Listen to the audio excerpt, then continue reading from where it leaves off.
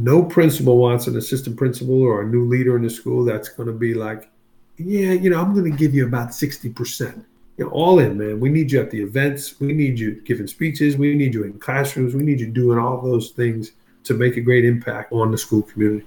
You're listening to Andrew Murata on episode 62 as we discuss how to create ownership on growth, leading beyond our title, and making sure we are giving 100% of our effort. Andrew is a high school principal, leadership professor, podcaster, and author of The Principal, Surviving and Thriving. Make sure you check out the end of the episode. Andrew is providing 3 of his books to give away. Stay tuned on how to enter and win. Welcome back, everyone, to Aspire, the Leadership Development Podcast, where we will be discussing the visions, inspirations, and experiences from top educational leaders. My name is Joshua Stamper, and you can connect with me on Twitter or on Instagram at Joshua_Stamper. Andrew, thank you so much for joining us today. Great to be here, Josh. I appreciate you having me on and certainly appreciate the work you're doing with Aspire. Well, I appreciate that. And as you know, the show is centered on leadership development. And today I'd love to hear about your leadership journey and how you became an administrator. I think that the journey has been a lifelong journey. My dad ran his own business. I'm from Staten Island, New York. I know that's a long way from Frisco, Texas. Yes. But my dad ran his own pharmacy. He was the local community board chairman. He was involved in the church. And when he passed away, they actually named the food pantry after him. I've been watching him and watching my mom, even since I grew up as a little kid, learning about how to talk to people, how to help people, how to serve people.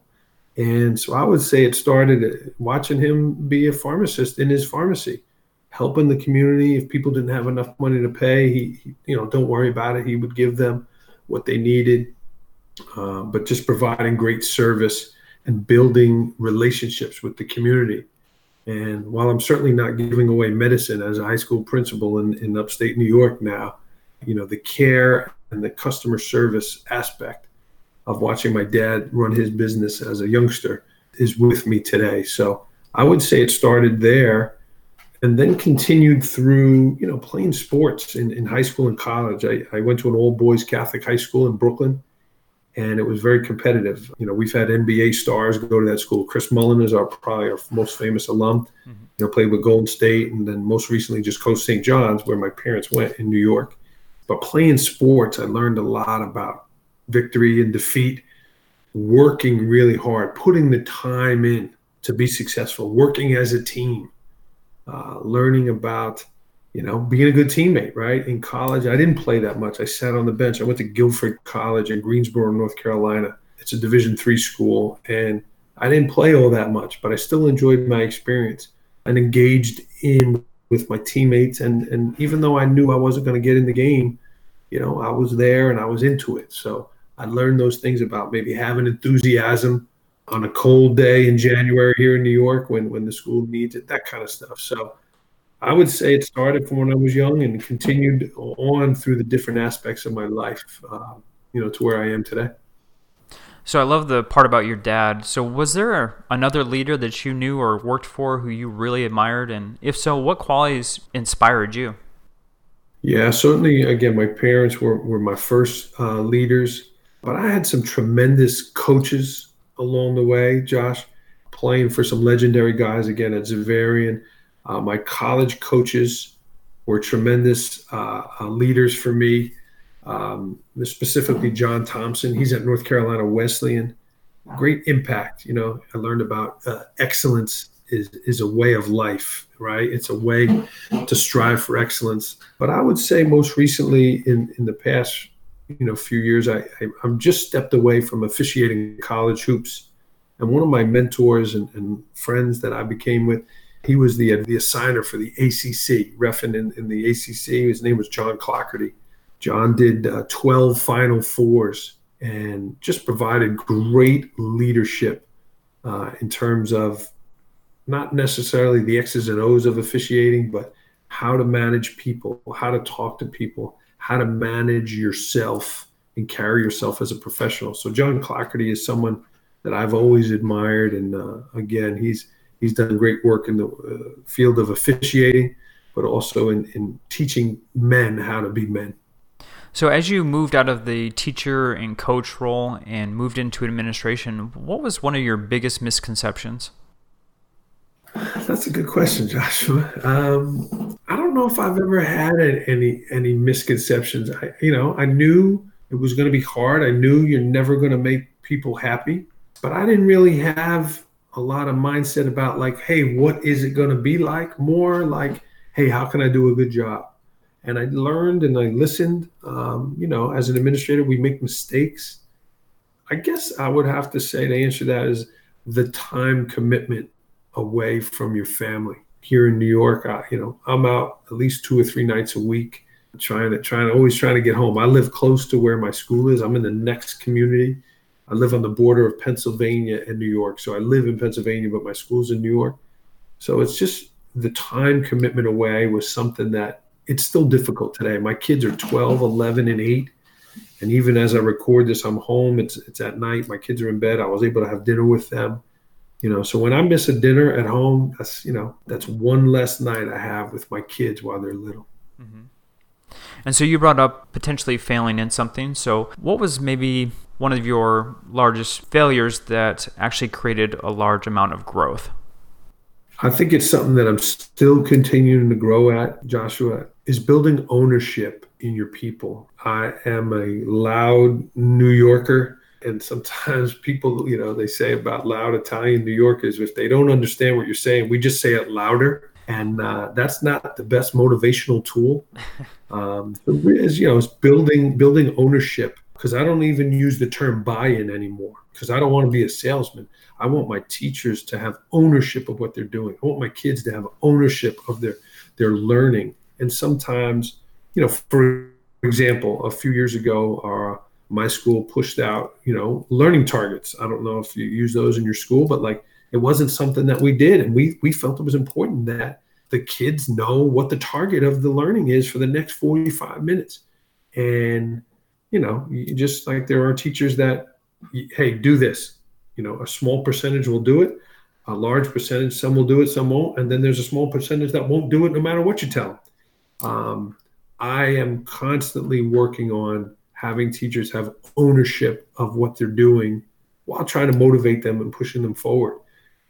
For me, it's real easy to step out of my comfort zone, whether it was writing this book, whether it was starting to officiate, whether it was starting my own podcast. I just kind of do it, right? And you deal with the mistakes as you come. And that don't work for everybody, right? Some people need more support, but that's been a challenge for me in terms of getting people to have ownership of growth and trying things that they're maybe not so comfortable doing. What do you believe is the largest barrier to the success of leaders? I think it's the willingness inside. What makes us tick? What makes us want to do these things? Why are you up late at night doing a podcast, for your own growth to help others? Why are we doing these things? I think that internal motivation, that ticker inside of us that wants to do a good job, right? Does everybody have that? People might go for the certification. I mean, one of the things I started doing this year, and I've never done it before, I started teaching a leadership course for people that are getting their admin certification. There was a couple people in the class that I was like, I don't know if they got the goods. They did well in the class, but what is that internal thing that makes people like the administrator, makes people listen to the administrator, respect the administrator? In refereeing, we called it the it factor. When you walked on the court to start the game, half the teams, half the audience would look at you and say, wow, that guy is going to do a good job just because you looked at the part. But us as school administrators, why do some kids listen to me when I say, hey, you need to, take those earbuds out, and other people don't, right? I think it's that internalness, that the it factor that some leaders just don't have. Hey, we're all working at it, right? We're all trying to get better with it, but there's just something. And again, it goes back to some of those life lessons of me learning about how my dad treated people at the pharmacy, seeing how John Clougherty treated an official when he made a mistake in a big game. Did he suspend the guy? Did he publicly reprimand the guy? Or did he try to build him up instead of breaking him down? Those kinds of things. For those who do not hold a leadership position, what are some other ways our aspiring leaders can make an immediate impact? Josh, you have a young family, and I do as well, but I'm always trying to read. And one of the books I most recently read was Lead Beyond Your Title by Nili Bartley. I would recommend her for your podcast. She was terrific, and I'm looking forward to seeing her at the National Principals Conference. But she's a teacher, and she wrote a book with the Dave Burgess Group, Lead Beyond Your Title. It was fantastic, and it was, a direct answer to your question. Anybody, you don't need the title to be a leader. Was my dad a leader as a pharmacist? You wouldn't think of pharmacist and leader, but I saw those characteristics in him. She had a lot of great points in the book about being confident in yourself, stepping outside your comfort zone, not being afraid to try new things. All of a sudden, you try something different and it's working in your school, and now you're the master of it. Are you a leader? You're right, you are. So I would say definitely that book had some great points to it. But even my kids, right, 12, 11, and 8 years old, I look at my 8-year-old as a leader. Today, here in the Northeast Pennsylvania, it started pouring. And one of the things we like to do when it pours is we go on the front porch. Well, who was the first one to say, you know what? Hey, let's go dance in the rain? It wasn't Dad, I'll tell you that. It was the 8-year-old. So there's some leadership characteristics in that decision right there. So in your organization at your high school, what are some ways that you grow future leaders? I think that's an everyday thing that we need to do, Joshua, whether it's a young teacher, whether it's a student. I constantly am talking to students about leadership, whether they're a captain of a team, whether they're the star in the play, or whether they're the quiet kid sitting at the cafeteria table, because they can all be leaders, right? And one of those leaders might stop a kid from killing themselves, or might stop a kid from using drugs because they say, hey, or they'll tell a kid to knock it off. What's the best prevention of bullying? Is it an adult yelling at a kid, or is it another kid saying, hey, knock that off. Stop talking to Josh in that way. So I'm constantly talking to the kids about leadership, and I try to model it for them, right? I try to model that behavior. But then there are certainly teachers as well that I say, you should think about getting your admin degree. We've hosted probably a dozen interns. And when I get an intern, I am throwing them in the pool. I'm not asking them to put their foot in. I'm not saying, hey, you need to jump in the pool. I am throwing them in the pool and putting them in real live situations, because that's how we learn, right? That's how we learn. So I think that's part of our job as a principal, is to find those leaders, identify those leaders. I gave a book to a kid this year, Life in the Front Row. The gentleman, his name is escaping me right now, but he's written a book and he's got a whole thing about dad's life in the front row. This kid he's a dynamite kid. So one of the things I did, I don't know if you do this, Josh, as a school leader, I spent the day with this kid. And 7 out of the 8 classes, he sat in the front row. And I said, man, that's, why do you do that? He said, well, Mr. Murata, you're getting more up front. You're getting everything up front, And he says, I want to get everything I can. I was like, wow, 17, 18-year-old kid to say that. So I got that book for him, Life in the Front Row of College Bound. It was great. But to get back to your question, that's something I think we need to do all the time. And that's something why I do my podcast as well, right? You want to inspire people. You want to bring people to leadership. So I think that's an all day, everyday thing. I love that piece about trying to build leadership within our student groups and are having an impact on that student's life by following him throughout the day. So what are some other ways that you increase student voice on your campus? You mentioned about, maybe a failure or something. That is something I got to do a better job of. Us as the decisions, right? We want to fix things. We want to get it right. We want to get it better. The kids, they got the answers. Yep. You ask a kid, hey, what makes a great teacher? They're going to tell you. What engages you in learning, they're going to tell you. I need to do a better job of that. One of the things we've started doing is inviting kids to interviews. When we're interviewing people, inviting them in committees where we're making decisions, bringing them in, whether it's to have a program in the school or different speakers, but bringing kids in, certainly for us to hear their voice, but it also gets the adults back on track sometimes. Sometimes adults, I think they lose track of where they are, right? easy, like calm yourself. Remember where you are. Remember what we're supposed to be doing here. And when you have kids in the room, that wakes them up a little easier. So not only to get the kids' voice in, but also to, I don't want to say have the adults behave better, but have to, keep the adults on track of what is our big purpose here in the first place. But that is something I'm going to do a better job of next year, is getting those kids in really all of the decisions that we're doing in the school, because it's for them, right? Yeah, for sure. And I know that's a tough aspect, especially when we get in the busyness of our jobs. Absolutely. So what is one initiative you've implemented on your campus that you're extremely proud of?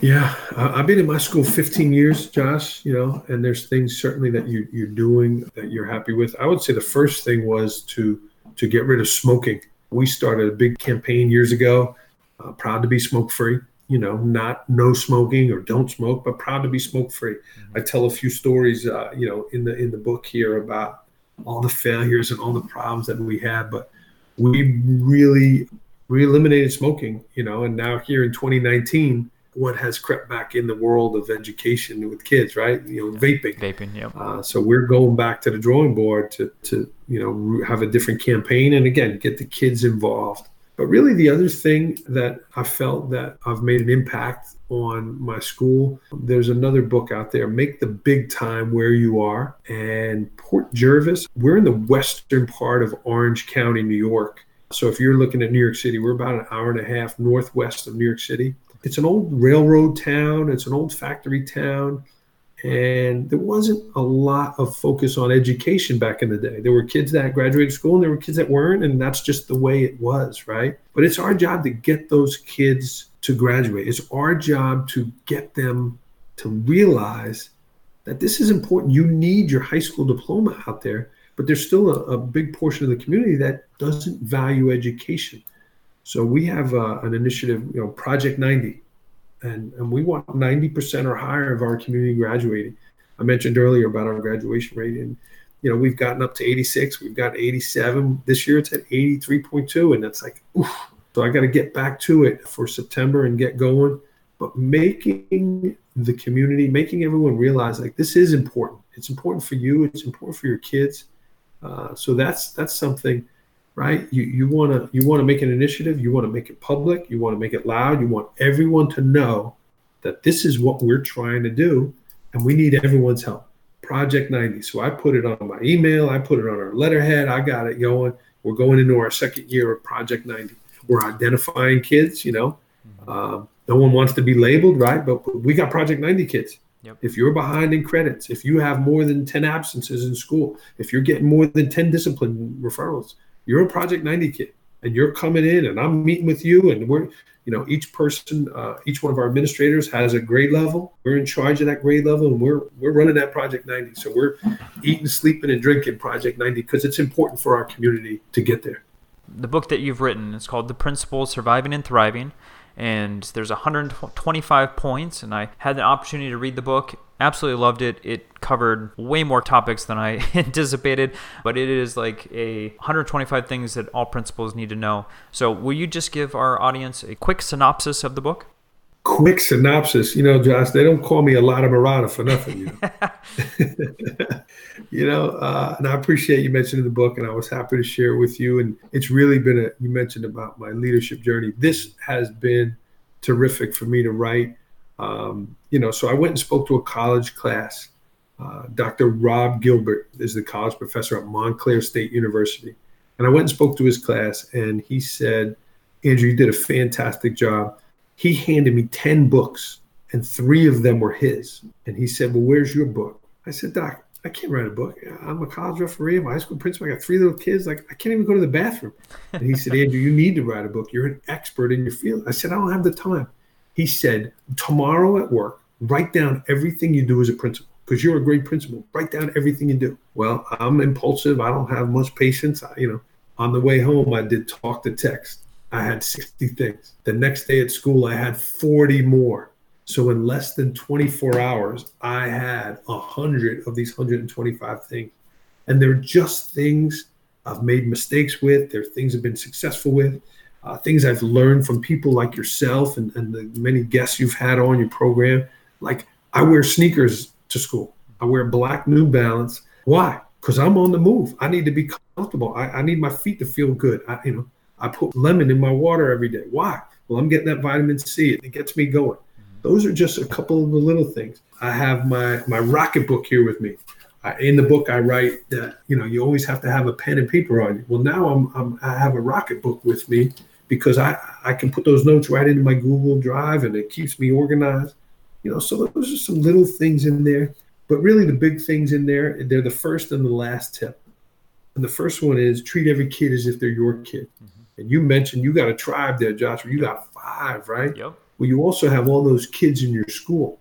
And you want your children to be treated with respect, with love, to be engaged, to be challenged. And if you treat all your students like that, you can't go wrong, right? And that's sometimes we lose track of that. Yep. And the last tip, successful or significant. And significant is really where we want to be. We want to do a great job to have a significant impact on the lives of our teachers, our students, and our community. So, and there's a lot in between in there. We could go on and on about that. Yeah, the part that I struggled with was the 7 C's with the cookies and the chips and some of those other goodies that are in the office. I was just happy that coffee was not on that list. It was not one of the C's. That's right. We keep that one going in there, but we're halfway through the 7 C's. Memorial Day to Labor Day. We're halfway through. Yep. You talked about it earlier too. Is your podcast? It's a leadership podcast, and I just want our listeners to get a chance to understand what you're also doing, because I know that is a passion of yours too. Yeah, and again, it's great to connect with someone like yourself that's running your podcast. And we met on social media, and I admired your work, and we connected. And the podcasting is really cool. Mine is called Education, Leadership, and Beyond, and it is right. I'm meeting people outside the field of education, and I get to learn. It's like my own little professional development that I get to share out with other people. And you and I are sharing tonight, and we'll share this out to some people. And I love it. I've had a chance to learn and, again, make connections. I hope to come out to Frisco, Texas, and hope to have you come to my school. And we're sharing, we're learning. It's great. And you know what? You got to prepare, right? You do a lot of editing with your show and all that kind of stuff. I do mine live, but you got to get the questions ready, and it's work, but you're bettering yourself while sharing it with others. And I've had a chance to meet some great people out there. And like you and I talked off air, there's so many people that are willing to help. It's important that as education leaders, we go for the help. We take the help, and we're going to learn, and we're going to be better tomorrow. Hopefully tomorrow, someone who listens to this podcast is going to be better and maybe try some of the things that we talked about today. So I'm enjoying the journey too. I am, we're approaching 1.5 years, so we're in a similar ballpark, you and I. But it's cool. It's a fun journey. So for those starting their leadership journey, what advice do you have for them? Keep rolling. You just got to keep rolling. You got to learn. You have to get a mentor. And again, as we talked about in terms of reaching out for these guests, you reach out to people, ask for help. Be a person that says to others, how can I help versus what do you want, right? Whether you're a teacher leader and the principals are always looking for somebody to delegate something to. Be someone to say, hey, how can I help you? What can I do versus what do you want? Don't be afraid to make mistakes. Again, I mentioned a few of the things that I'm doing now, teaching this course. I never taught a college course before. I never did a podcast before. I never wrote a book before. But you just do these things, and now all of a sudden I'm an author and I'm a professor, and because I did them, right? So you can't be afraid to just do things. It drives me crazy when people, I need training. I need this. Just do it. Just do it. One of the books that I listen to a lot of books also. Shoe Dog. I don't know what kind of shoes you like, Josh. If you're a Nike guy. I'm a Puma guy. You're a Puma guy. Yeah, oh yeah. I got all different colors. Well, Shoe Dog by Phil Knight was an awesome book. And again, how did this guy create this $1 billion shoe company? A lot of mistakes, man. A lot of mistakes. But if you just keep rolling, if you don't quit, you can't fail. You're going to make mistakes. You just got to keep rolling. And even if you're interviewing, right, and you can't get a job, you got to keep going. I moved up to this area. Again, I mentioned I grew up in New York City. I wrote over 100 letters until I got a response because I was moving here. I wasn't in the area. And then, boom, I got lucky and landed in Port Jervis, and off I'm going. So those are just a couple of things for new administrators. I have a brand new one at my school that I'm working with. He's a young guy. He's all in. That's another thing I would say. No principal wants an assistant principal or a new leader in the school that's going to be like, yeah, I'm going to give you about 60%, 65%. All in, man. We need you at the events. We need you giving speeches. We need you in classrooms. We need you doing all those things to make a great impact on the school community. In addition to your admin position, you've kind of spoke on it that obviously you're a professor, you have written a book, you're a podcaster. How did you find your voice beyond your district? That's a cool question, Josh. Man, that's cool. As I mentioned earlier, I'm a loud Italian New Yorker. It didn't take me to look long for my voice. I was the last kid in my family. If I didn't speak up, I wouldn't have ate, So I was always born talking. And I think outside the building, I don't know if I was there 5 or 6 years, right, where I just felt something that I needed to do more. I don't know what it was. Again, I mentioned about that internal ticker. I started to kind of go out and all of these avenues have gave me that voice. But the fact now, right, I'm going to turn 44 here in August, right? We're at the midway point, we're in that area, right? Like we're turning around now and starting to say, well, I can be a mentor for someone. I can help someone else. And in the world we're living in with social media, to be able to do a podcast or do a Twitter post where you can put something out there and affect so many people, like that's powerful. So I'm into it. I got a passion for it, but that voice, it's not for everyone. A lot of Marotta, I get it. Sometimes I got to back it up. My wife keeps me in check with that. But I think it's our calling to help others. I don't want to go religious on your podcast here, but I grew up an Italian Catholic, and God put me on earth to help others and serve others. And I have a great opportunity to do that in the roles that I have as a father, a husband, and a school leader. So how can our listeners connect with you on social media? Yeah, Josh, I'm at Andrew Marotta 21 is my Twitter, and I'm on Facebook. My podcast is live on Facebook, and then LinkedIn and Instagram I've been using too. But I'm really focused on Twitter, and I love my PLN. I'd love for people to contact me if I could help anybody on there, share. I know we want to do a couple book giveaways also. I'd be happy to donate some books for that, Josh. But I believe in the power of Twitter, right? I heard the great quote by Jay Billy, my friend from New Jersey. He said, Twitter won't change your life, but the people you meet on it will. All right, so let's talk about the book giveaway. This week, you have 2 ways to enter. To enter, go to joshstamper.com and sign up for the Aspire newsletter. We will be choosing our winner from those who sign up on the list, or you can go to iTunes and provide a rating review on that application. If you do both, you have double the chance to win. And if you have done both in the past, you are automatically entered into this contest.